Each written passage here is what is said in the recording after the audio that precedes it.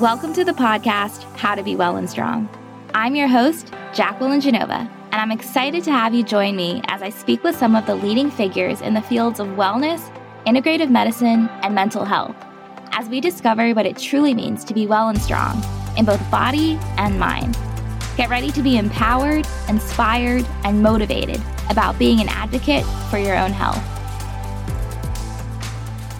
Welcome back, everyone, to another episode of the show. I am honored to be speaking with today's guest, Chris Wark, a man who has had a truly profound impact on my life over the past few years as I've navigated the world of nutrition and alternative medicine for my mom during her cancer journey. Chris is a young adult cancer survivor, best-selling author, and patient advocate. Chris was diagnosed with stage 3 colon cancer in 2003 at just 26 years old. After surgery, Chris made the decision to go against his doctor's advice, opted out of chemotherapy, and chose to use nutrition and natural therapies to heal. 6 years later, in 2010, Chris began sharing his story of faith, courage, and determination, and his message of hope that chronic diseases like cancer can be prevented and reversed with a radical transformation of diet and lifestyle. In the last decade, Chris has become one of the most well-known cancer survivors on the planet and reaches millions of people per year as a blogger, podcaster, speaker, and global health coach through his books, social media, and his website, chrisbeatcancer.com. Chris is also creator of the Square One Cancer Coaching Program, which has been shared with over 1 million people globally since 2017. Chris, welcome to the show. Thanks for having me. I am so grateful to have you here. And I just wanted to start, Chris, by congratulating you on those wonderful accomplishments and say thank you for all of the instrumental work that you have done over the past, 2 decades and that you continue to do today. Thank you so much. Yeah, I am approaching my 20-year cancerversary in December, which is a pretty big milestone for me. And I've been a public figure, patient advocate, and survivor since 2010. That's when I started chrisbeatcancer.com and started sharing my story. And so, 13 years of doing that. Incredible. And Chris, I'm sure you've recalled the story many a time, but for listeners who are not familiar with your work, can you share a bit about your personal cancer journey and essentially how that led to your passion for being in this space? Sure. I was diagnosed with stage 3 colon cancer when I was 26, and I had surgery. I was rushed into surgery, which is very typical. It's very typical treatment of cancer patients. As soon as you get a diagnosis, there's an urgency, and patients are rushed into treatment out of fear, and they typically don't have any idea what's in store, what the treatment involves, what the risks are, how much it's going to impact their survival, what the long-term health benefits or detriments are, especially when it comes to surgeries, removing organs, chemotherapy treatments, radiation treatments. And that's one of the biggest problems in the cancer treatment world, is that patients are coerced into treatment out of fear. And I was very much, I know this because 1, I lived it, and 2, I've talked to thousands of cancer patients over the years, and it's the same story pretty much for everyone. But I had surgery that took out the tumor. And when I woke up, they said, you're stage 3, which is worse than they thought. They were hoping it would be stage 2. Stage 3 meant I needed chemotherapy. And that's what I was told.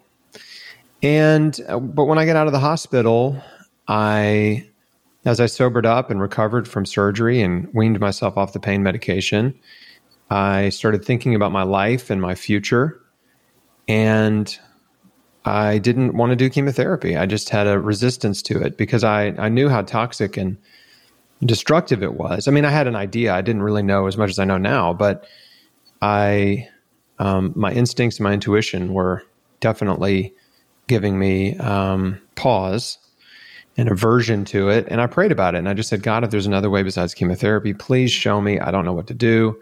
I don't have peace about this. And I got a book that was written by George Malcolmus. A friend of my dad's sent me a book by George Malcolmus. And that book was about healing with raw food. And George, as it turned out, had healed his colon cancer by adopting a raw food diet and juicing When I say raw food, I mean raw organic fruits and vegetables. And I was so inspired by his story. I mean, I knew it was an answer to prayer. It gave me so much hope and encouragement. And I just was excited to change my life, to see what would happen.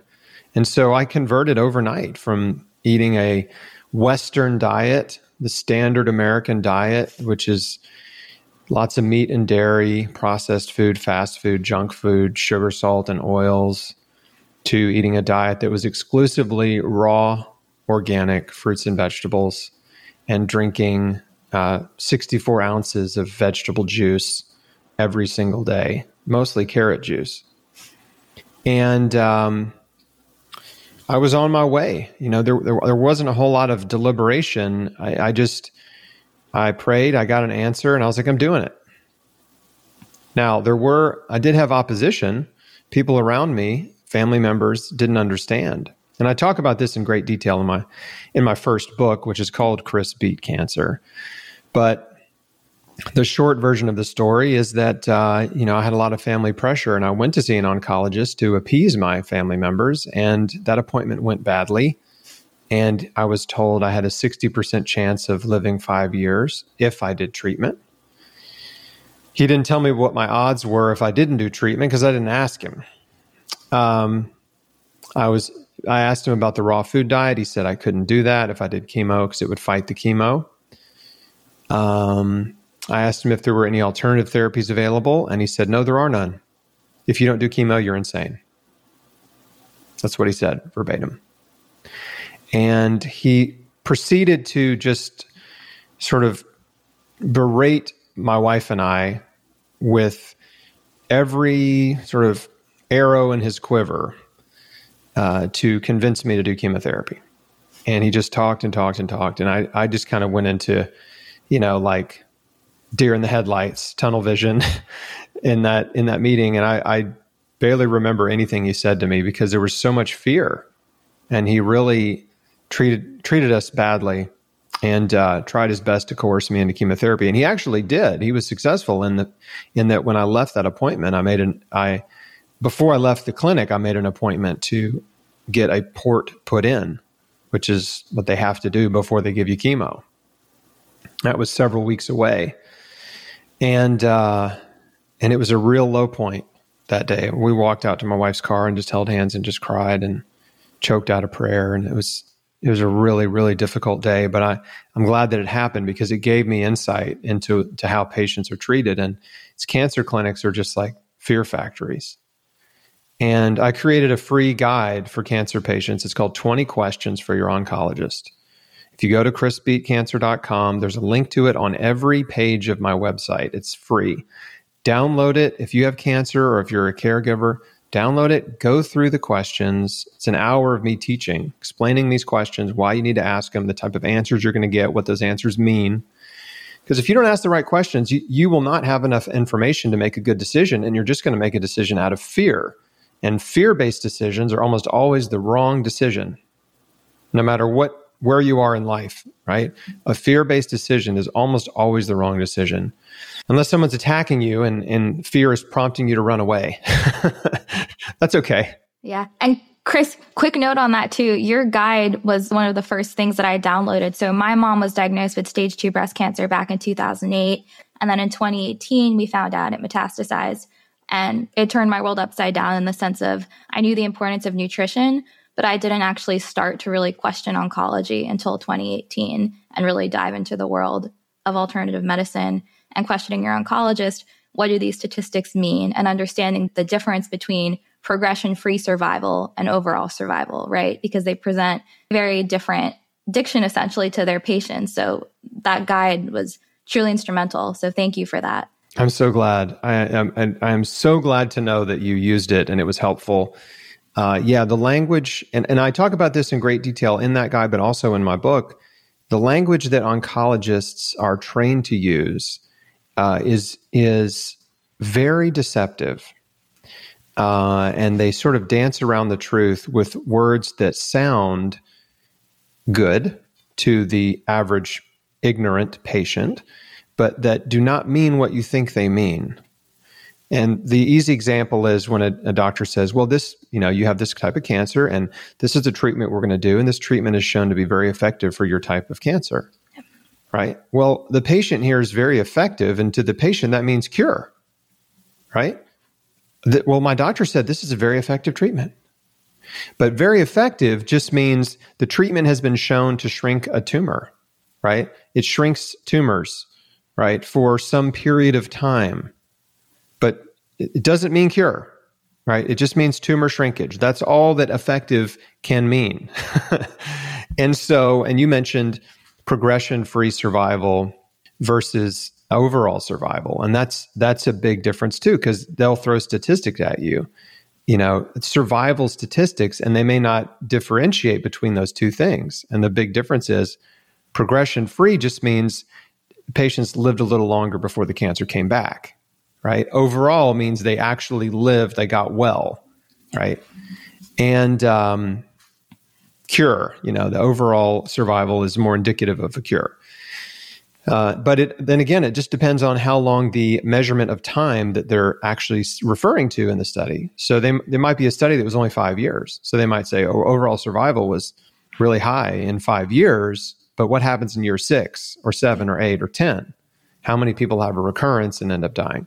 So there's so many ways that these drug studies can be parsed and dissected and spun to make a drug therapy sound much more effective than it really is. And there's no way for you to know unless you know the right questions to ask and unless you read and research.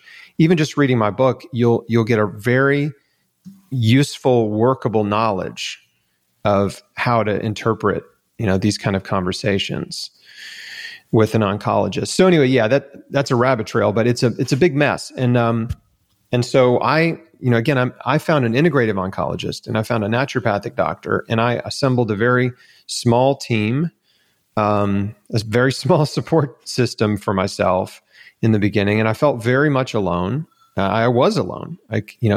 Cancer is a lonely journey. And even if you have people supporting you, it's hard.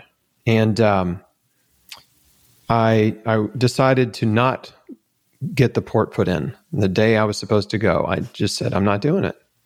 I don't have peace about it. I don't want to do that right now. I can always get chemo, right? But what I was most excited about and felt strongest about was radically changing my life in every way. Like the raw food diet was just the first step in a series of massive life changes. And I wanted to walk that out. I wanted to see what would happen if I really focused on healing myself and taking care of myself in a way that I never had before. Question on the earlier part about the support. So I had our mutual friend Susie Griswold on the show last week. And one thing we touched on was the importance of having support in that cancer journey, right? And Susie had shared with me that initially she did not have the support of her family when she opted to pursue a more alternative route. And I understand, as you just said, that was kind of the case with you as well. So how did you make that decision to forgo the conventional protocol while not having that critical support, from the people closest to you? It was a survival decision. I just knew in my core that like I said earlier, I prayed. I'm a Christian. I'm a believer. I prayed. I asked for something, and something showed up.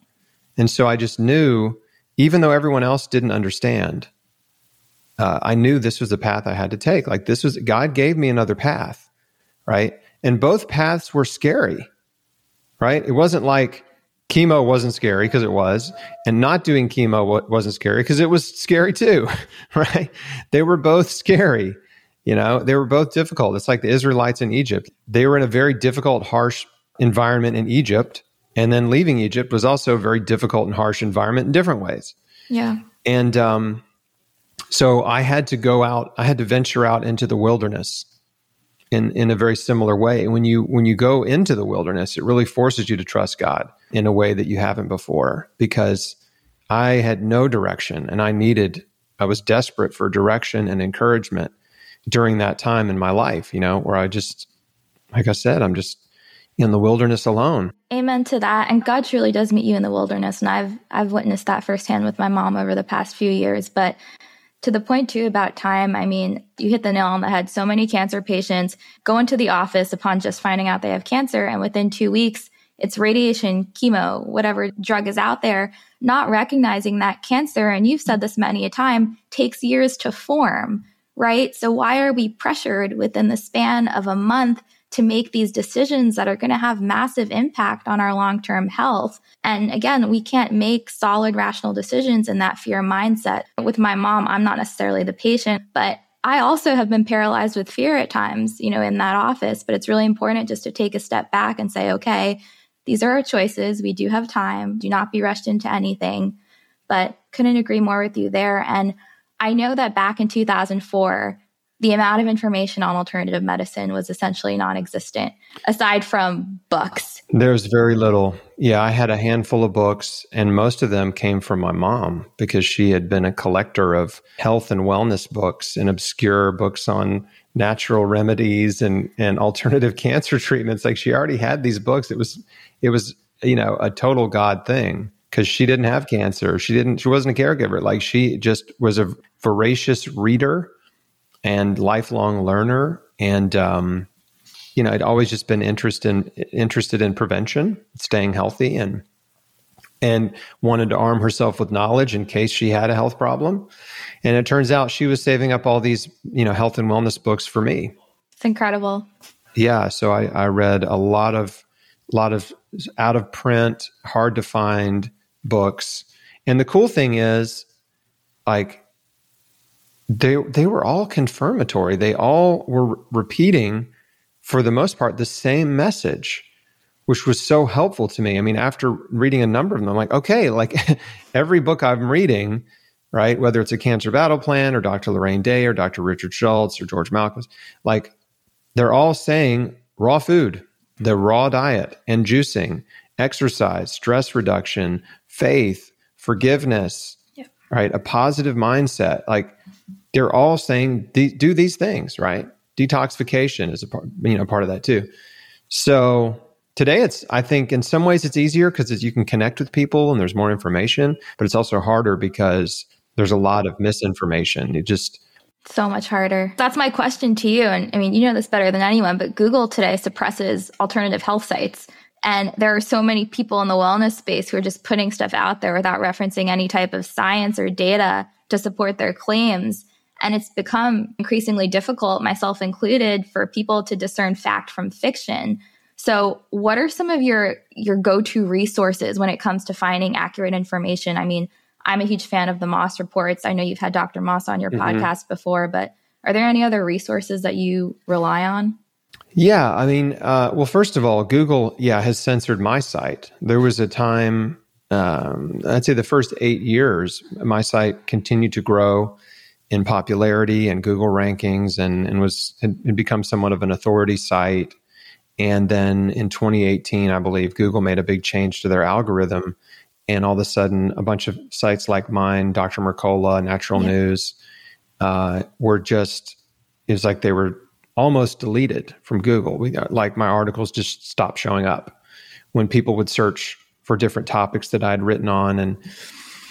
And so, that was the first wave of suppression, was back in 2018. YouTube demonetized my channel in maybe 2019, which hurt my reach a lot.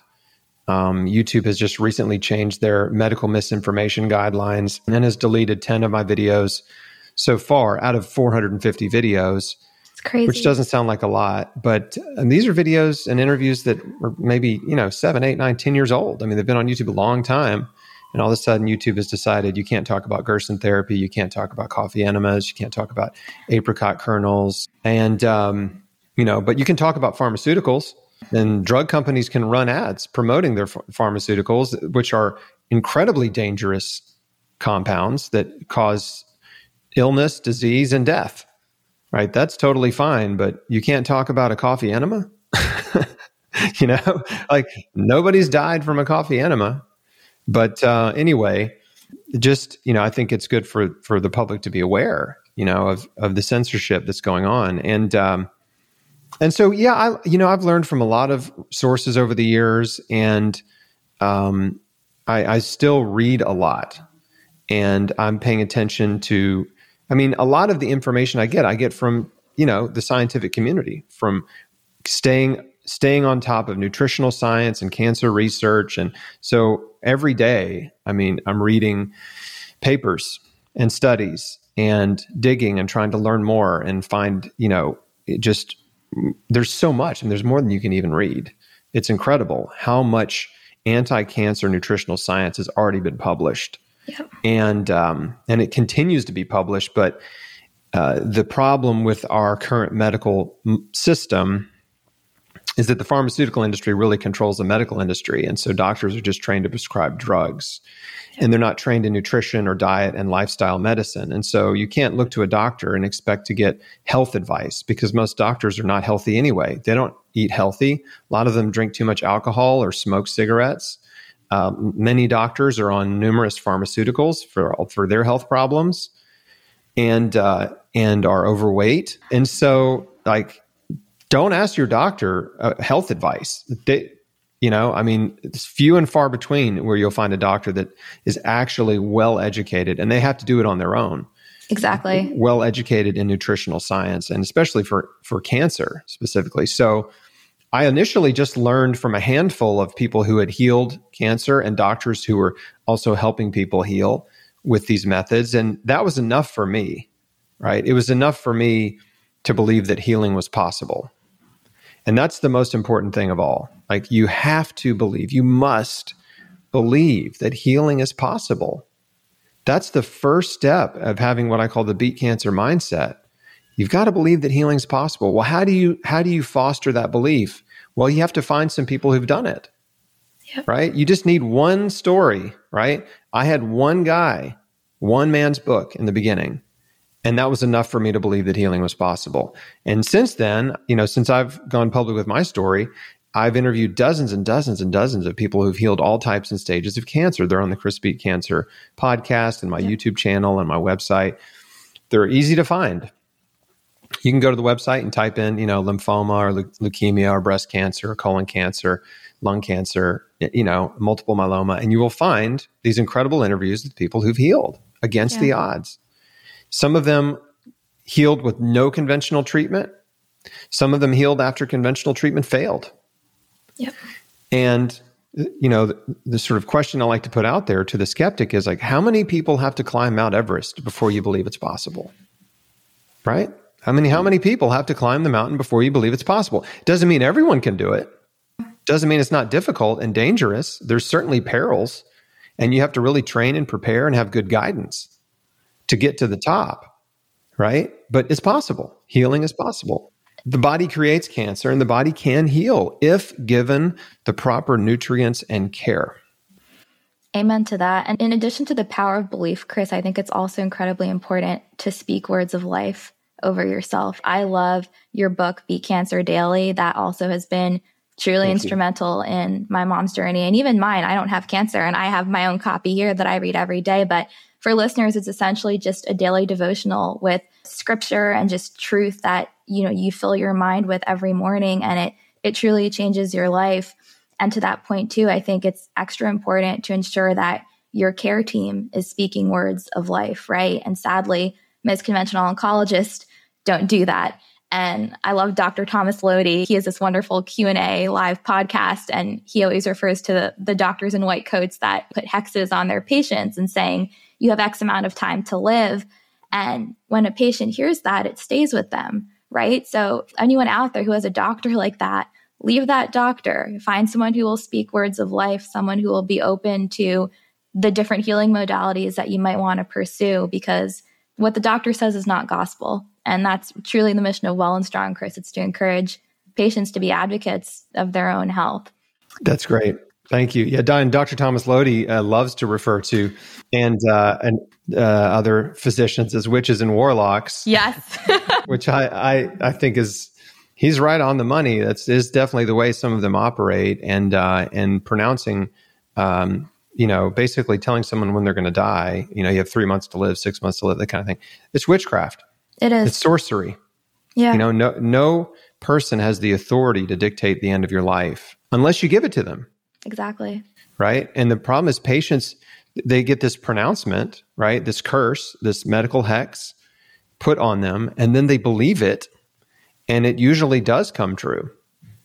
The ones that we see survive against the odds are the ones who reject that pronouncement, right? They may hear you have 6 months to live, and they say, no, I don't, right? I reject that. Like, I'm going to live, I'm going to survive, I'm going to thrive, I'm going to get well, and I'm going to prove you wrong, right? And you have to foster up that determination, right? And find your will to live and use the fear, right? To propel you forward into action, right? You can channel fear into positive action.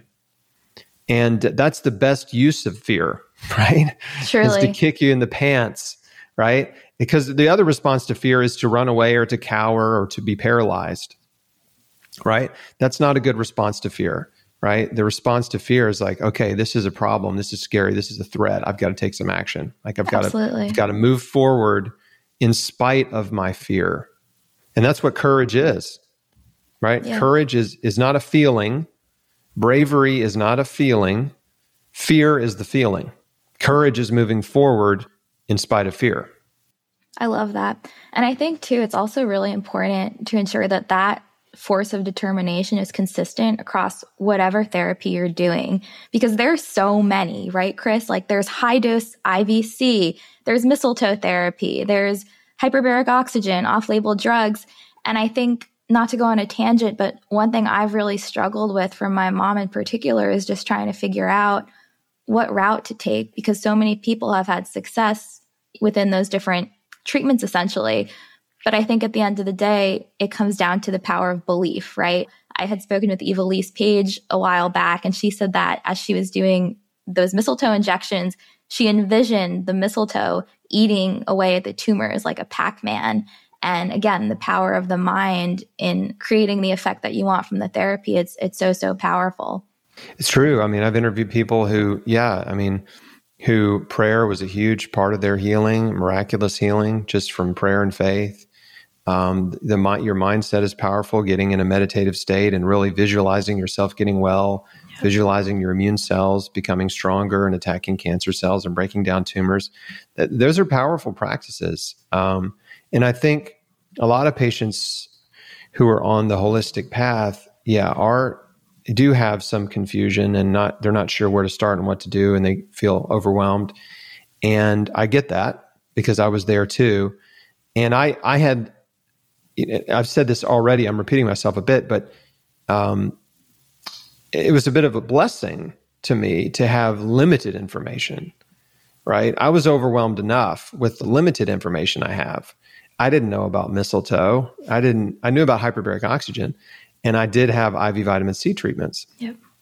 But there's no talk of off-label drugs, right? There were so many there's so many herbal supplements and other therapeutics and ozone and things like that I didn't know anything about.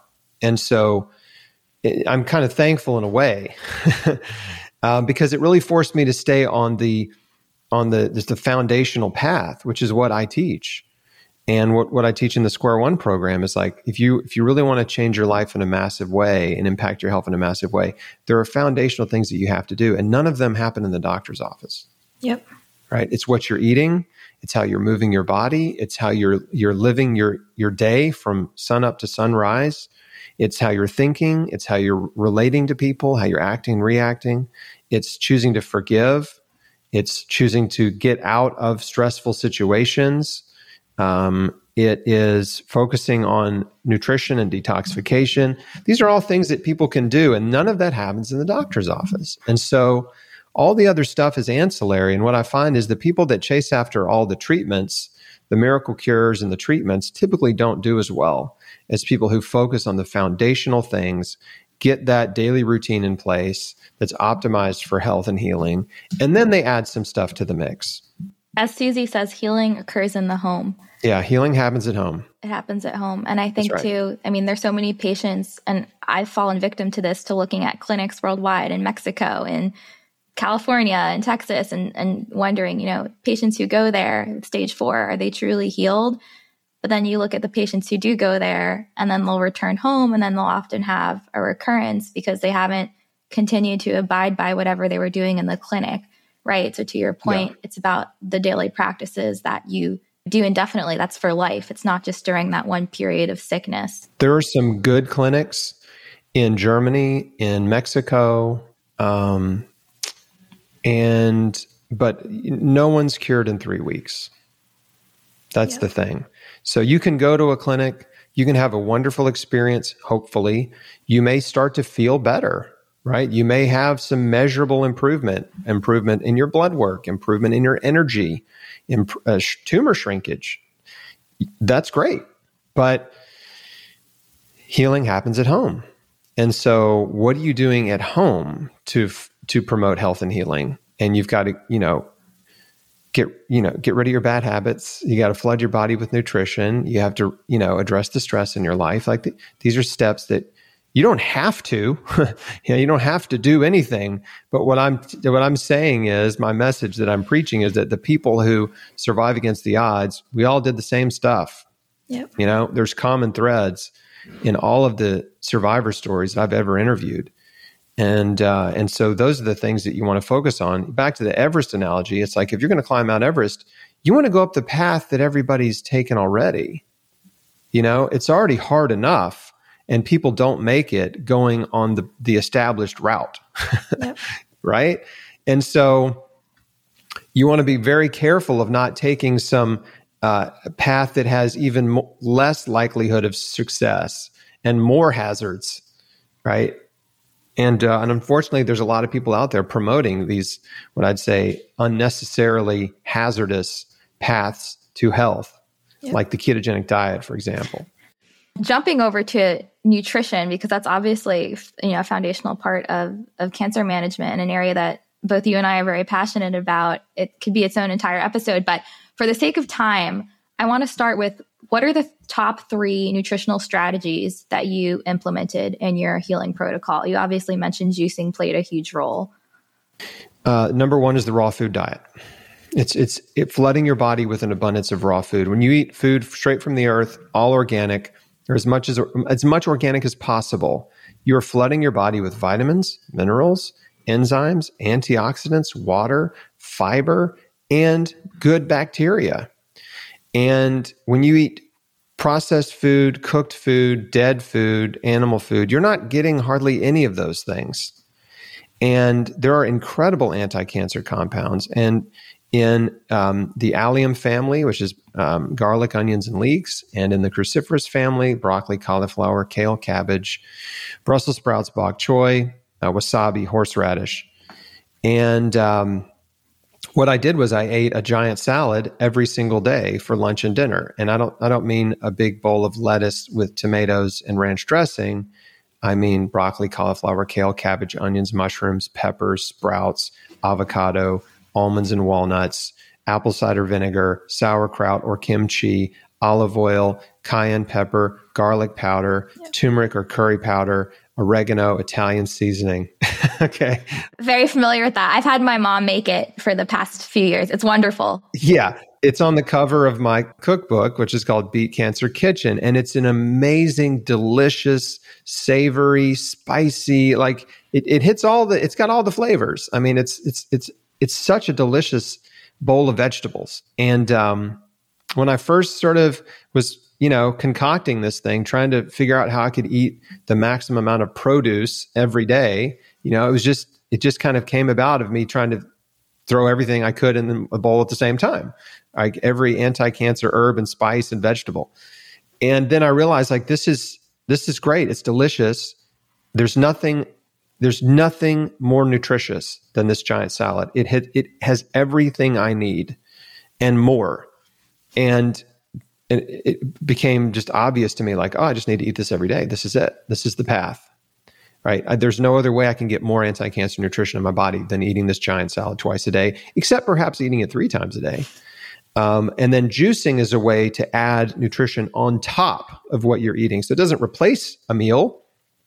Juice is medicine. Think about juice as like a supplement, right? A juice is a plant extract, right? You're extracting vitamins, minerals, enzymes, antioxidants, and phytonutrients from a carrot.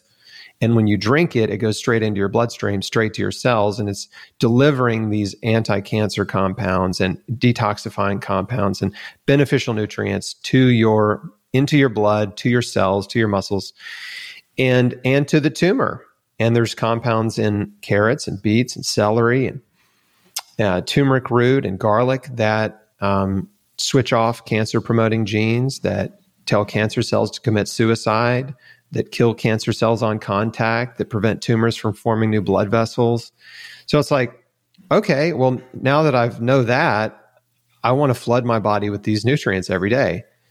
And so the food really is the foundation. So that when you say the top foods, it's really that, it's the giant salad, it's fresh vegetable juices every day.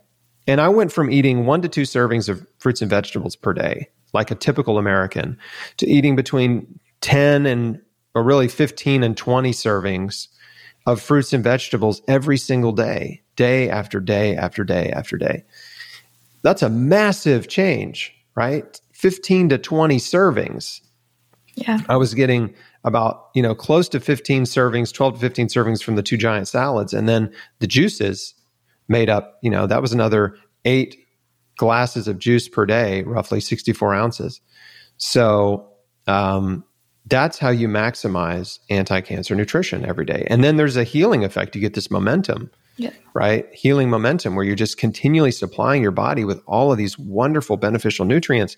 And, things start happening. Like good things start happening. You're giving your body all these resources that it can use to repair, regenerate, detoxify, and heal. So that's the nutrition part. Exercise is also fantastic. Like exercise promotes detoxification. It flips on protective genes that are protective against cancer. It increases survival. It's been well studied. Cancer patients who exercise live longer, do better, have higher rates of survival and overall survival. And so figuring out a way for you to exercise every day, doesn't matter what kind. You just need to be moving your body, huffing and puffing, getting a little sweaty. If you can get fresh air and sunshine, while you're exercising, you're compounding the benefits. Yep. So those 2 things, diet and exercise. And then the third big thing is really lifestyle and, breaking your bad habits, not smoking, not drinking, right? And then breaking your bad mental, emotional, and spiritual habits. And stress is a big part of that, is identifying the sources of stress in your life, being very honest with yourself about where is your stress coming from? Is some of it self-imposed, which usually that it is, and some of it's external, some of it's internal. And once you figure out, okay, what are all the sources of stress? The external ones are sometimes easier to deal with. And the internal ones, like you got to be really honest about who you are, what you believe, what you're holding on to, like bitterness and resentment. Are you willing to forgive everyone who's ever hurt you? That's what I did. Yep. I made a decision. I'm going to do it. I'm forgiving every person who has ever hurt me until there's no one left. And I didn't do it all in one sitting. It's a process you just have to work through.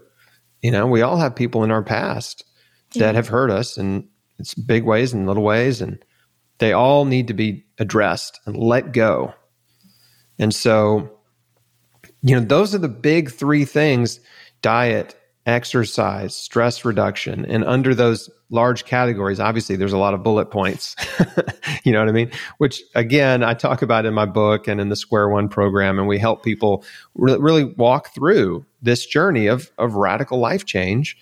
And at the end of the day, it sounds overwhelming, but it's not. It's just about changing your daily routine, just making these simple, doable shifts to your daily routine and then repeating that routine tomorrow and the next day and so on.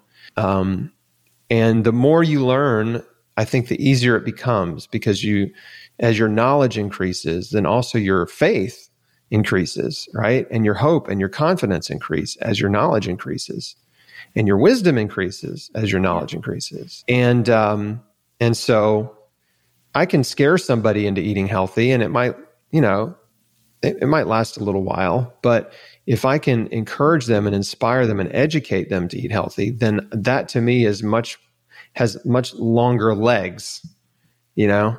And I eat healthy because I'm excited about what it does for me, not because I'm afraid of not eating healthy, if that makes sense. I couldn't agree more with all of that, Chris. And you've truly done the hard work and broken all of that down into very simple steps for people to follow in your course. Again, I'll be linking all of this in the show notes. But it's funny, I feel like you kind of pulled a Kelly Turner back in 2004 in the sense of everything that you've read, you took bits and pieces from what you saw worked and incorporated it into your life, essentially. And even with the juicing, I mean, that's a major part of the Gerson therapy, right? Like you didn't necessarily do the Gerson therapy, but you pulled in protocols from these different modalities that have really helped people. So I love that. But hopping back to nutrition too, Chris, there's so much controversy, as you know, when it comes to plant protein versus animal protein. I feel like it's worse than politics. And you have people making these claims that phytates and oxalates in plants are making people sick. Can you provide some clarification on that and just share with listeners the important role of plants when it comes to promoting a healthy internal terrain to actually heal cancer? Yeah. The best way to get attention for yourself is to make an outrageous claim about something that people think is healthy, that it's secretly unhealthy and it's destroying their life. And so there's a number of influencers that have been, very successful, right? It's sensationalizing these ideas and attracted followings, telling people they can eat really unhealthy foods and be healthy because people love good news about their bad habits, right? They love to be told, oh, you should eat steak every day. You should eat butter, as much butter as you can, swallow, this kind of thing. So first, the food fear, phytates, lectins, oxalates. It's the short answer is it's mostly nonsense. Most people don't have any issue with these compounds. And if you go to the hospital and you survey all the patients in the hospital and hospital beds in the waiting room, and you ask them, are you eating a lot of spinach? Right? Are you eating a lot of tomatoes and Swiss chard? The answer is no. Okay. That's not why people are in the hospital, right? From eating too much spinach, from the oxalates in spinach. Are you eating a lot of legumes? No. Right? Oh, the phytates in legumes, that's what the reason you had a heart attack. It's all those legumes and spinach. It's not. I mean, it just takes a moment's reflection to realize like this is a fictional fantasy idea that is not present. It's not a real world phenomenon, right? This is not what's making people sick. What's making people sick is eating a diet that's too much meat, dairy, sugar, salt, processed food, junk food, and oil. Those are the things that we're all eating too much of, and that the sickest Americans with heart disease, lung disease, kidney disease, cancers, this is what they're eating, by and large. There's a few exceptions of healthy eaters that get cancer or something, but the vast majority of unhealthy people are not eating fruits and vegetables. And so this notion that plants are trying to kill you, right? That they're creating these compounds that are really toxic to you. The truth is that the compounds that plants create, the natural pesticides and insecticides that plants create to protect themselves in their environments, most of those are anti-cancer compounds, very potent anti-cancer compounds. And so phytates is an easy one because phytates were demonized years ago by the paleo community. What they didn't know, because none of them bothered to even do a simple Google search, phytates and cancer, phytic acid and cancer, phytic acid is a known anti-cancer compound. You want it in your body. It's not hurting you, it's helping you. And it has several names: phytates, phytic acid, inositol hexaphosphate, or IP6. It's all the same thing, right? So you Google IP6 and cancer and read the papers. Google phytic acid and cancer, read the papers. Like, you don't have to believe me. There's so many studies.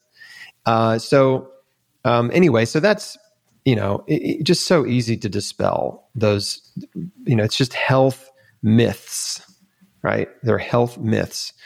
Now, what we know about animal protein is there are a number of ways that animal protein contributes to cancer growth. I'm going to run through them quickly. Number one, processed meat is a group 1 carcinogen. It's a known cancer causer. So that's bacon, sausage, hot dogs, deli meats. Like processed meat is a known cancer causer. Red meat is a group 2 carcinogen, which means it has a high probable cause of cancer. And this is, from the International Agency for Research on Cancer, after reviewing 800 studies, they came to these conclusions. So we'll start there. Okay, those are known cancer causers, and then there are cancer promoters in animal food. Okay, so they are. And by the way, I have an article on Chris Beat Cancer. If you want to dig in and get links to the studies and the resources and what I'm talking about, you can go to chrisbeatcancer.com, put animal protein in the search bar, and my article will come up that is thorough. And it's called the Animal Protein Cancer Connection. But saturated fat fuels cancer growth. Cholesterol fuels cancer growth. When you eat animal protein, you're raising IGF-1, which is a hormone that speeds up cell division and is directly linked to uncontrolled cancer growth. When you eat animal protein, you're consuming some very problematic cancer-promoting amino acids. Methionine is a big one. Glutamine is another big one, and leucine. Right? These 3 amino acids are cancer growth promoters, and they're very low in plant food, and they're very high in animal food. Animal meat, especially red meat and organ meat and some dairy, is high in a sugar molecule called NEU5GC, and it increases the risk of tumor formation in humans. It's not naturally found in the human body. Your immune system treats it like a foreign invader. Animal meat is high in heme iron. Iron is toxic. It is not good for you. You need a very small amount, which can be obtained through plant food, but too much free iron, heme iron in meat, especially red meat, organ meat, and shellfish, causes its oxidative damage. It's an oxidant, pro-oxidant, and DNA damage, oxidative damage promotes cancer growth. Cancer cells love iron. There's another inflammatory molecule. It's a metabolite produced by your gut bacteria when you eat animal protein, specifically choline and L-carnitine. That's called TMAO. And TMAO are associated with high levels of bad bacteria like Fusobacterium, which promotes cancer growth, and with heart disease, diabetes, and cancer, especially colorectal cancer. Another problematic mineral is phosphorus. There's a study found that high dietary phosphate is associated with increased risk of breast cancer. And so the highest phosphate foods are dairy and meat. And guess what? Phosphate is found in plant food like whole grains, but the phytate in whole grains limits your absorption of phosphate, so you don't absorb too much. Interesting. That's another benefit of phytates. The lie about phytates is that they leach minerals from your body. It's totally false. Phytates are bound to minerals in the food that you're eating, and they limit the absorption, so you don't overdose on harmful minerals like calcium, iron, and phosphate, right? And even copper. Those minerals are harmful if you ingest too much, and they're all in they all exist in free form, high levels in animal food. So again, I'm running through this list quickly because it's a long list of all the different ways that animal protein, especially a high animal protein diet, can either cause or promote cancer growth. And then the last little bit of it is even the way you cook it, because then when you cook animal food, when you cook meat, you're creating 2 potentially carcinogenic compounds, HCAs and PCAs. So HCAs are heterocyclic amines. PCAs are polycyclic aromatic hydrocarbons. And basically they're created when flesh is cooked and when fat is cooked. And so that's not good. When you cook meat, it makes it even worse. When you grill meat, which most people do, they're grilling over gas or wood smoke or charcoal briquettes, and you're producing carcinogens like benzene, acrylamide, and you're infusing the meat with these cancer-causing gases, and formaldehyde's another one. Yeah. So just the method of cooking also increases the carcinogenicity of animal protein. So it's like all these reasons. Now, someone might say, what about grass-fed, or what about wild caught? My answer is, a grass-fed cow, grass-fed beef, or wild caught, wild killed venison or whatever is less bad. It's less bad. Doesn't make it good, but it's less bad because, right, they're not pumping the animal full of growth hormones and steroids and antibiotics like they're doing in the factory farming industry. So sure, raising your own chickens and killing one and eating it, yeah, that is a healthier type of chicken than you're going to get from Tyson Foods. But the excess consumption of animal protein is still problematic. It doesn't matter where the source. So my suggestion is there's a simple rule of thumb that I follow and that we suggest. For people that have cancer and they're trying to heal, we advise no animal protein. It's not going to help you, and it might be harmful. For people that are into prevention, my suggestion is high quality, low quantity. So when you look around the world at the blue zones, the healthiest, longest living populations, they're not vegan, they're not raw foodists, but they generally, on average, eat about 95% plant-based. Yep. And what that looks like is they might eat a serving of animal protein a few times a week to a few times a month. It's a much lower level than a typical American or European, Canadian or Australian who's eating animal protein, meat or dairy or both 3 times a day, right? And a large serving, right, with each meal, as opposed to many other countries with much lower cancer rates where animal protein is treated like a condiment on the dish, right? Like you go to China and you get a bowl of noodles with vegetables. Yeah, there might be a few little slivers of beef in there, right? A little bit of it. And, 90% of the meal is plants, with a little bit of animal protein in there for seasoning and for flavor, versus come to Texas and you got a 16-ounce ribeye on the plate, with a side of mashed potatoes. It's vastly different. I'll say one more thing. The average, the protein thing, we've been so programmed to be obsessed with protein that people just think they need more protein than they actually do. The average adult only needs about 50 to 60 grams of protein.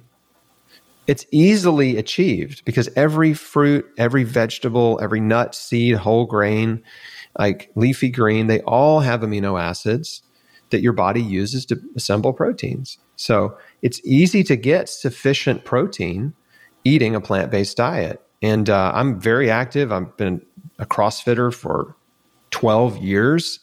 And, there are numerous competitive athletes, Olympians, like world-class athletes, Novak Djokovic, the best tennis player in the world, NFL football players, cage fighters, like bodybuilders, strongmen who only eat a plant-based diet. Well, how do they do it?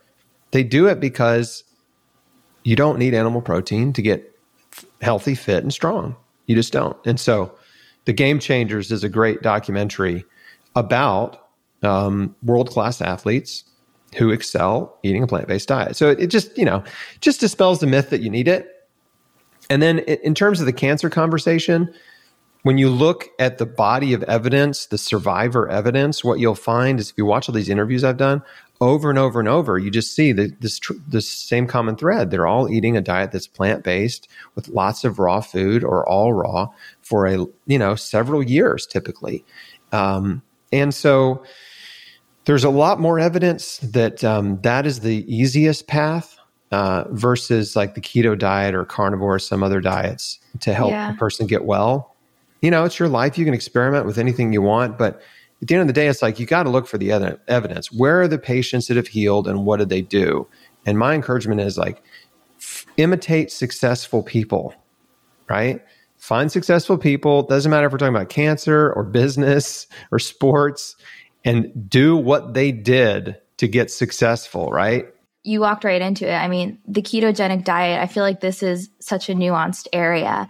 And there's been a lot of great research in the field of a metabolic approach to cancer. But the more I read, while I think a short-term keto diet, like very short, could be helpful for patients with aggressive, fast-growing cancers or brain cancers like glioblastoma, but I'm not so sure that adhering to strict keto long-term is really the best option for the cancer patient, particularly as it does kind of limit in a way those plant foods that we know are so vital. And I know Dr. Thomas Lodi has also spoken about like keto cycling for patients who want to experiment with keto, right? Like not doing it indefinitely, maybe doing 2 months on, 2 months off. What is your take on the keto diet? Well, I've got a lengthy article summarizing numerous ketogenic diet studies for cancer. If you go to chrisbeatcancer.com, type in keto. The article is called "The Evidence Against the Ketogenic Diet for Cancer." And 10 years ago, I was very open to this being a valid, possibly helpful diet for cancer patients. When I first learned about Thomas C. Fried and his research, and there was the chatter had started, I was like, oh wow, okay, let's see what this is about. Very open to it, but over the years, my opinion has changed because I've seen it fail many people. And then as the research is published, it's also demonstrated clinically to not be effective either for long-term survival. And but anyway, I hope your listeners will go to Chris Beat Cancer, type in keto, read this article, look at the research, click through, read the studies I'm citing. But I'll just talk about one, okay? One study. This was December 2018, and to my knowledge, there hasn't been another study this comprehensive since then. But there was a review of every published study on the ketogenic diet for cancer in humans, okay? They looked at every study and then did a review, summarizing the evidence. And it basically found that clinical trials using the ketogenic diet for cancer have, quote, largely failed to prove survival prolonging effects. Largely failed. So, and that's what we've seen on an individual basis. We've just seen people do it. It doesn't really, they don't get well, so sometimes they're doing keto, but they're also doing chemo, or they're doing immunotherapies and other drug therapies, and maybe they get well, and that's terrific. But you can't point to the ketogenic diet and say, oh, it was the keto diet, because they were doing a lot of other stuff. Right. It might have been the drugs. Again, everybody has to make their own choice and their own decision, but I would just beware of the hype. And that's why I wrote that article, to help a person like really look at all the studies and all the research instead of just listening to an interview where somebody says like, oh, the keto diet for cancer is the best diet because cancer cells use sugar. And when you eat keto, you're starving the cancer cells. It's like, it's an overly simplistic, reductionist idea that's not true. You can't starve cancer cells by only eating fat.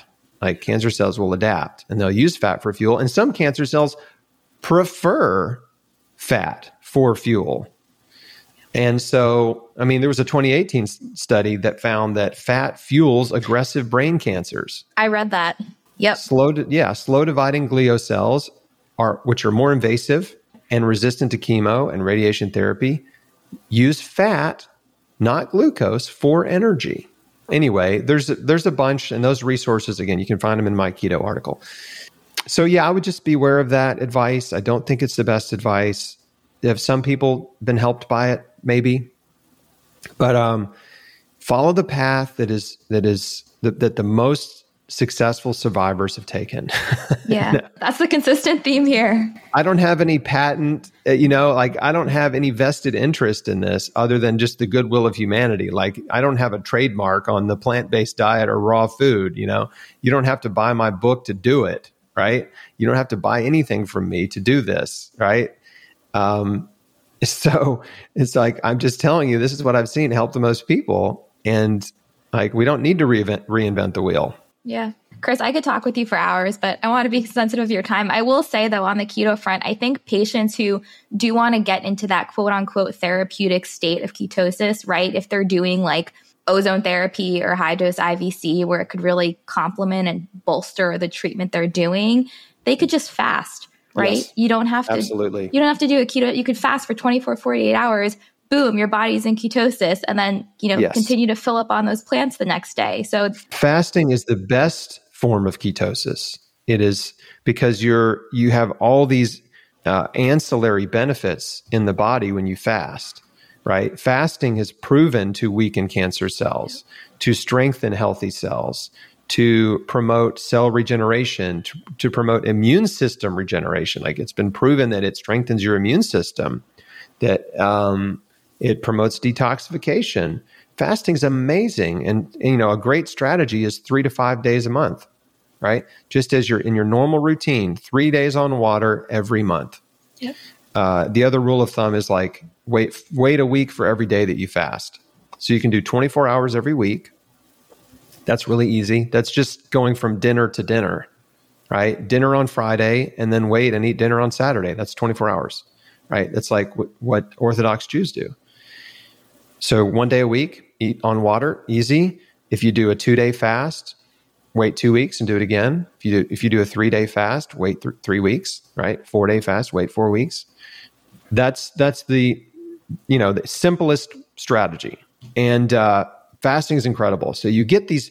There are certainly benefits to being in ketosis in the short term, but you maximize them when you're doing a water fast. And when you're just trying to eat a diet that's high fat, you're not getting all these wonderful benefits that happen when you restrict calories, when you stop eating and trigger these survival mechanisms and anti-inflammatory molecules and healing molecules and stem cell regeneration and autophagy and all these really incredible things that God made, survival mechanisms in our body. Like, you don't get the benefit of them if you keep eating. Exactly. It's truly just tapping into the body's ability to heal, right? And my mom's been doing that. I mean, she started doing high dose IVC, I want to say 3 or 4 months ago. And on the days that she receives treatment, she'll do a 24-hour fast. And it's truly been very helpful. Yeah. And fasting around treatment sensitizes cancer cells. We've seen, this is cool research done by Walter Longo and some others, that's ongoing. So they're really still studying and testing and doing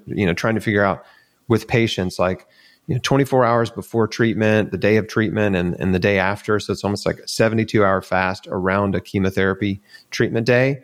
It seems to be make the chemo work better, right? So more cancer cell die off, for example, but also less healthy cell damage. So that's phenomenal. Obviously I didn't do chemotherapy, but we have a lot of people in our community that are doing that, and we just love on them and encourage them. We want them to do well.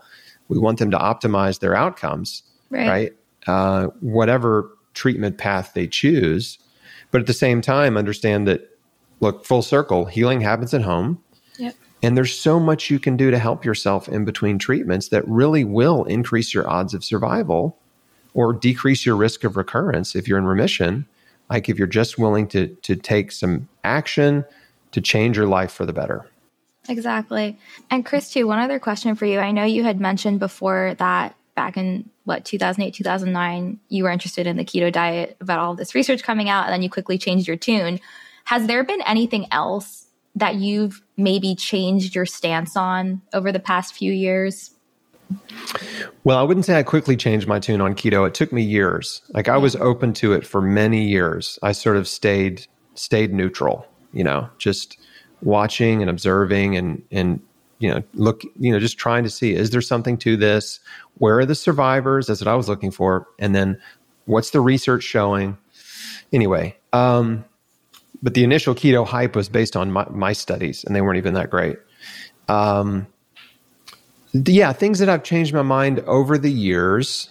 I've experimented a lot with my own personal health over the years. And so there was a period of time, over 10 years ago, where I did, I kind of was enamored with the Weston Price idea of eating grass-fed and drinking raw milk and things like that. And I did that, But then as I really started to read and research and look at the science of nutrition and cancer survival and what's promoting cancer growth, I realized like, oh yeah, no, like I don't need to be consuming these foods. These foods are not long-term health promoters. So that was a big one for me, for sure. That was maybe around 2010, kind of when I was really getting started with the blog. I was also experimenting with other stuff, other dietary strategies in my life. I certainly went down the keto rabbit hole, went down the paleo rabbit hole, trying to learn and understand and see if there was value there. The carnivore rabbit hole has zero value. There's no humans aren't carnivores. It's just like, it's pretty obvious. If you really study human anatomy and study zoology, like there's nothing about us that is even remotely similar to a carnivorous animal. Even the way our mouths are structured, like we're designed to chew. That's like, we have a lateral jaw movement. That's for chewing fiber. We see in color. That's so we can recognize ripe fruits and vegetables.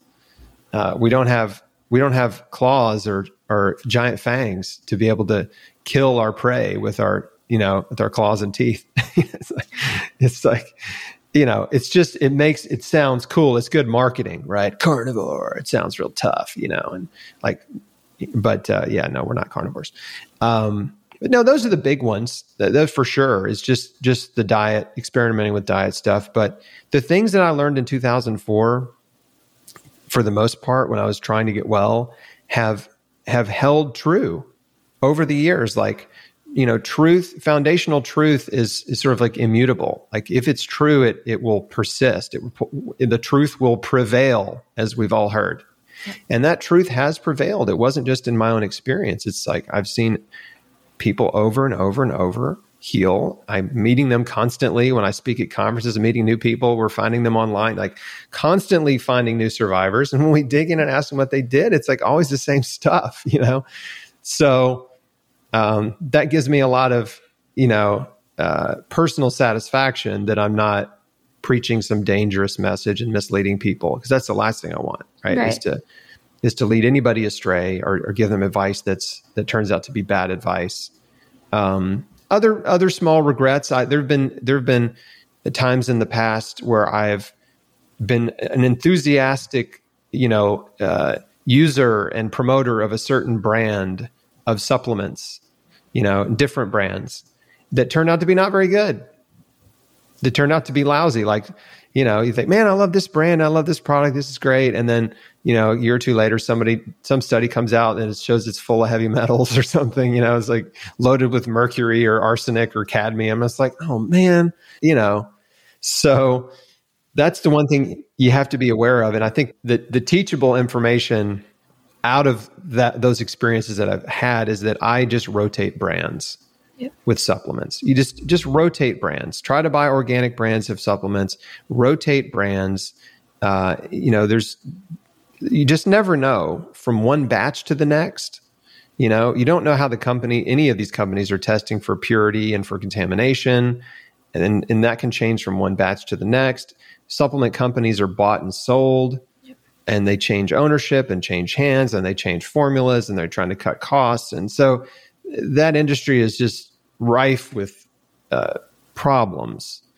And so I love taking, supplements, and I take different things, from time to time, but just rotate brands. Yeah. I don't have any allegiance to any supplement company. I don't have my own supplements. I decided years ago that's not something I want to do. It keeps me in a place where I can be honest and impartial. That's great advice. And I mean, truly, it comes down to intention, right? And Chris, you have such pure intentions, and that's why you have such a loyal follower base, is because people know that you want to lead them on the right path. So certainly there are things outside of our control, right? But I think the concept of rotation is definitely a game changer there. And being almost 20 years out now from your initial diagnosis, knowing what you know now, it seems like you were on the right path in 2004. But is there anything that you would have either changed or done sooner in your cancer healing journey with everything that you know now? Well, people ask me sometimes, would I still have surgery knowing what I know now? And the answer is, I would not have rushed into surgery as quickly. Knowing what I know now, if there was all of a sudden I found a tumor, right, I wouldn't just rush to have it cut out. I would go back onto the hardcore path, because I eat a plant-based diet now, but I'm not eating 2 giant salads and drinking 64 ounces of vegetable juice every day. That's the hardcore path. And I'm not getting IV vitamin C treatments every week and things like that. So I would get back on the hardcore path first and monitor my progress, and then decide, if I'm doing well, then I just stay on the path. But yeah, going back, I really got on that path right away. So there's very little I would change, because I started the raw food diet like a week or so after I had surgery. It just came into my life really, right away. So I have very little regret about that. The main thing really is, if I could, go back, I would probably tell myself, because there was a lot of stress and contention in my inner circle around what I was doing. And if I could go back and give myself any advice, I would just say, don't worry about anybody else. Just focus on you. Take care of yourself. Yep. Don't try to evangelize. Yeah. Because I jumped on this hardcore health bandwagon. I was trying to drag everybody along with me. And A, they didn't want me to do it. And B, they definitely didn't want me to try to talk them into it. you know? What's the saying? It's like work in silence and let your success make the noise, right? It's the same. Yes. Same ideology. 100%. Absolutely. And I do give that advice now, right, to people. I'm like, don't try to convert your family members. Don't get on social media and try to be an influencer and try to preach this message to the world. I know you believe it and you're passionate about it, but you just need to focus on you. You need to get well, right? Get yourself well. Give yourself several years of not only taking care of yourself and healing and reading and researching and learning before you get out and start evangelizing. You know what I mean? It's like, hey, Jesus waited till he was 33. You know what I'm saying? Or 30. Yeah, I guess he was 30. Yeah. But, he probably knew enough in his early 20s, right, to preach. But I waited 6.5 years after my diagnosis before I said anything about it on the internet. It's like, so I'm not saying anybody has to wait that long, but there needs to be a healing season where you're just focused on you. You're not focused on anybody else.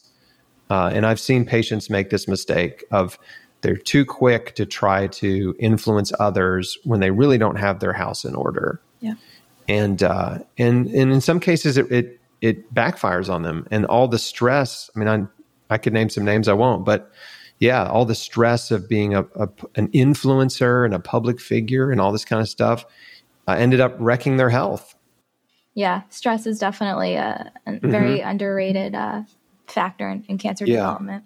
Yeah, I've just tried to keep my life low stress and not take on more than I know I can handle. And God's good. He's blessed me. I've just been sowing seed for a long time, and He has watered it, and it has multiplied and produced a harvest. And I've been able to reach a lot of people and encourage a lot of people, and I'm just going to continue to do that. I'm just glad to be here. Thank you for having me on your show. It's like the opportunity to hopefully encourage more people is why I say yes to these kind of things. Absolutely. Chris, well, again, I've been a very, very big fan of you and your work for, over the past decade. So I'm just truly honored to have had this conversation with you. But my very last question for you, and this is my favorite one to ask my interviewees, is what does being well and strong mean to you? To me, being well is the absence of disease, right? Being well is not only feeling good in my physical body, but mentally, right? My being at peace, right?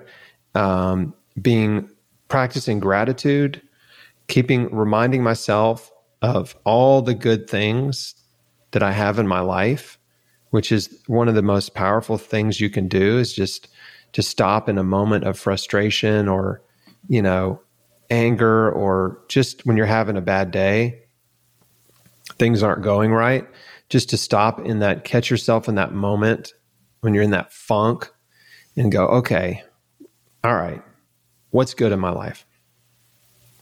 Right? What's good? And then you start naming those things, like what's good. I've got a wife who loves me. I have 2 beautiful daughters. We have a nice home. We have a home. You know what I'm saying? We have air conditioning. Yep. That's pretty great in Memphis, right? We've got heat in the winter. I have food in the refrigerator. I have a car. I've got a pretty great dog and a cat that I love a lot. I've got parents who love me and support me. I've got in-laws who love me, have clothes. I mean, I can do this all day. Yeah. You know what I mean? And it doesn't take that many, items on the list to just shift my perspective out of feeling sorry for myself or whatever's going on to back into a state of gratitude and thankfulness and just saying, thank you, God. Like, I'm blessed. You know what? Yeah, I got some problems. I got some difficulties. I got some frustrations, but man, like, I'm blessed in so many ways. My life is so good. And there's somebody dying in the hospital right now. Yep. A lot of people dying that would love to trade places with me. Right? I mean, that's my gratitude hack. It's like, I'm not dying in the hospital today. It's a pretty good day. Yeah. Chris, that's one of the most inspiring concepts that you preach, is the fact that cancer happened for you, not to you, right? And just it gave you a whole perspective on life. I mean, again, even with my mom and her journey, I just have a new appreciation for the littlest moments, right, in daily life. Yeah. And I think God draws us closer to him through suffering. Yeah. And he is faithful and he is there, right? And he will see us through. So he'll see you through. Romans 8:28. He works all things for our good, and all things means bad things. Yeah. Like, he doesn't have to work the good things for our good. It's the bad things, the difficulty, the adversity, the trials, the tribulations, the illness, right? Yeah. Like he works those things for our good. And so that was the first verse that I found in my cancer journey that really went deep. I was like, man, okay. Like, I love this promise right now. Yep. You know what I mean? Like, I didn't appreciate it until right now. And now I'm like, man, I'm holding on to this one. So that's the well part. The strong part, just to fully answer the question, obviously, I love to train and work out. And so the feeling physically strong in my body, but also the being mentally strong, is important, because when you're on a healing journey, you have to be disciplined, right? You have to be determined and disciplined and diligent. And that is mental strength, right? The cancer battle happens in your mind. Like, you got to win it in your mind before you can win it in your body, because your mind directs your body. And so being strong means having a strong will to live, right? And that strong will to live is the motivation and the catalyst that propels you forward, right? Your reason for living. It's why you choose broccoli instead of a corn dog, right? It's why you get up a little earlier than you want to make your juice for the day, right? It's why you go for a run or to the gym when you don't feel like it, right? That's the mental strength that you have to develop. And your mind is a muscle too. And the more you exercise your muscle, your mental muscle, the stronger you get, right? And the easier those habits become, whether they're thought habits, choosing to forgive people quickly, choosing to practice gratitude, choosing to do things you don't feel like doing because you know you need to do them. Like, all that gets easier, and you get better at it and stronger at it if you just work that mental muscle. I'm glad you asked that question, because it's a good one. It's a really good question. That was fun to answer. That was a beautiful answer, Chris. Such words of wisdom. Thank you again so much for your time. I'm beyond excited to share this particular interview with listeners. So thank you again for all that you do in the space, and just continue to keep up the great work. I appreciate everything you do. Thank you for having me. Thanks for the great questions. It was really fun. I hope you enjoyed this episode. If you would like to support the show, please subscribe, leave a rating and review, and share it with others. Be sure to visit wellandstrong.com to access notes from the show and to stay current with new content. I'm so grateful you joined me. Be well and be strong.